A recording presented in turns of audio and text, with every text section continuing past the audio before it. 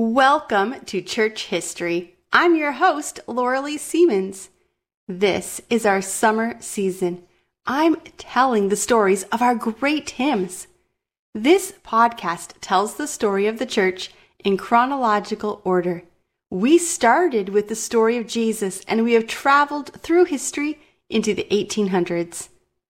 For this summer, we're going to tell the story of the church in chronological order through our great hymns. So, enjoy this summer season.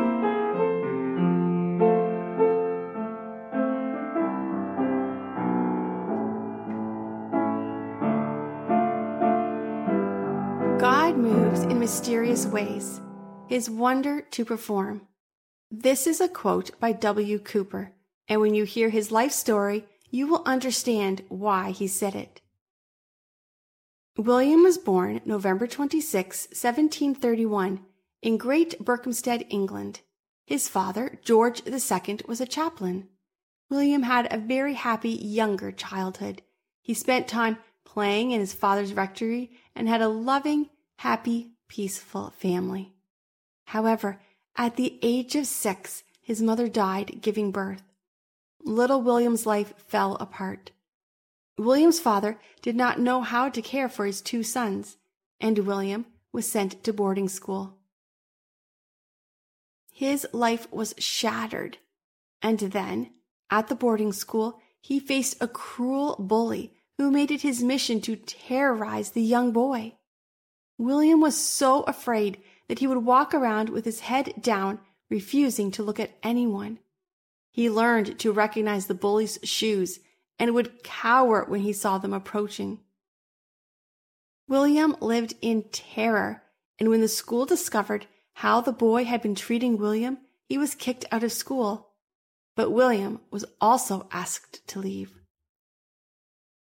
The young boy then went to another school. This time he went to Westminster, and here he found a safer environment. He fell in love with literature and loved to read and write. He graduated from school and began to prepare for law school. After law school, all he had left to do was to write the bar exam. But a childhood of trauma and loneliness had left him with anxiety, and he could not take the test. Then he was offered a clerkship of journals at the House of Lords. This was a great opportunity for William. However, during the interview, he had a full panic attack and was unable to speak. William felt that his life had no future. He was as worthless as his bully had told him that he was. He fell into a deep depression. He threw his Bible away. He felt his life had no purpose and he saw no hope, and he tried to kill himself 3 times. The 3rd time, he almost succeeded, and his family thought that they had lost him. They convinced William to go to a home for mentally ill people, an asylum, and God placed him in an asylum run by a Christian man named Reverend Morley Unwin. The Reverend Morley Unwin invited William to move in with his family, and while living there, William came to learn the true meaning of the gospel. He gave his life to God and vowed to live for him. William became very close with the Unwin family. Then, in 1767, Reverend Morley Unwin passed away, and William was faced with death once again. Mrs. Unwin was invited by another pastor to move to a town called Olney. He invited his family, and when he heard that William was living with the family, he asked him to move as well. So, William moved to this small town and became neighbors with a minister named John Newton. William spent a lot of time with John Newton. John had also battled depression. John had been a slave trader who had turned his life around after giving his heart to God. And then he had become depressed, realizing the horrors of what he had been part of. At first, he thought it was impossible to find forgiveness with God, but he had found God's amazing grace to save a sinner such as him.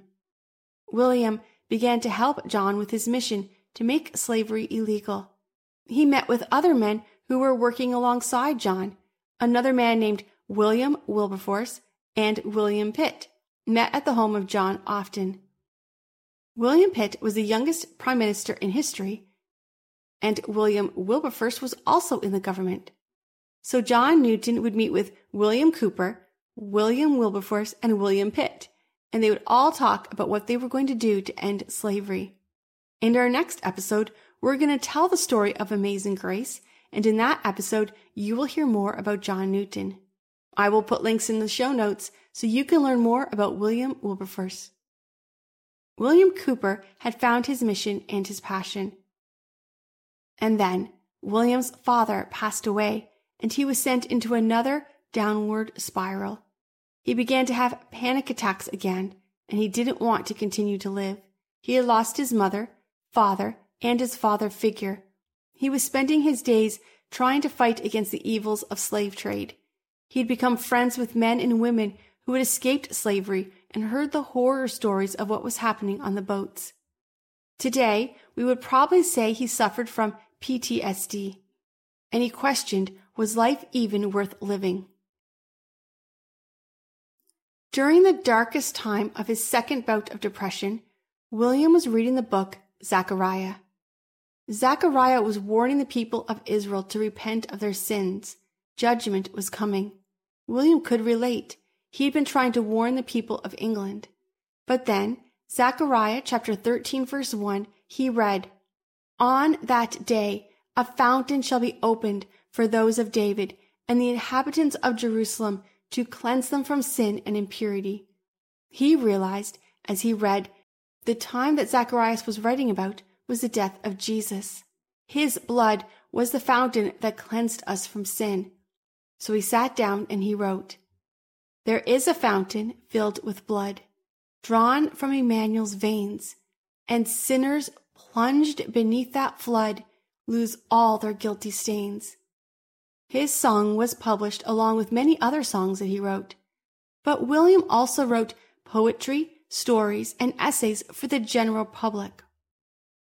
In 1785, he wrote The Task, a substantial work that was written to try to convince the public to end slavery. It was one of the best sellers, and suddenly William Cooper was one of the best known writers of his time. He became famous. William's friends saw him struggling, and they wanted to find a way to bring happiness to him. They began to bring him pets. He had a cat and a few long-eared rabbits. He had birds and more. But his 3 rabbits were his favorites. He named them Puss, Tiny, and Bess, and watching them play in the evening was what brought him peace. William fought to end slavery, but he did not live to see it happen. In 1796, Mrs. Unwin died. She had become like a mother to William, and once again he fell into despair. He never fully found himself free of this final despair, and the constant grief led him to become ill.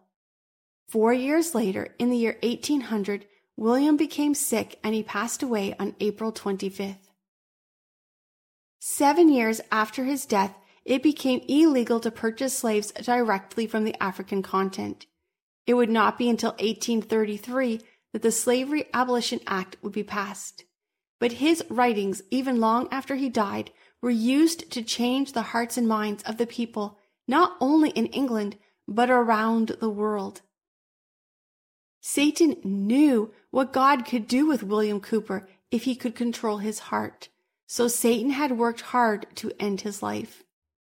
But William Cooper had found the power of the blood, the fountain filled, drawn from Emmanuel's veins. The dying thief rejoiced to see that fountain in his day, and there have I, as vile as he, washed all my sins away. William had learned his value came not from what others thought of him, not from his accomplishments, but in knowing that all his sins had been washed away. His song has given hope to so many people. This may sound weird, since it's a song about a fountain filled with blood. But it is hard to hear the song without feeling the love of Jesus wash over you. We have heard from Fountain View Academy before, and today we're going to hear them sing there is a fountain. This is an absolutely amazing choir from a school, and I will ask you to check out their links so you can hear more of them. Enjoy.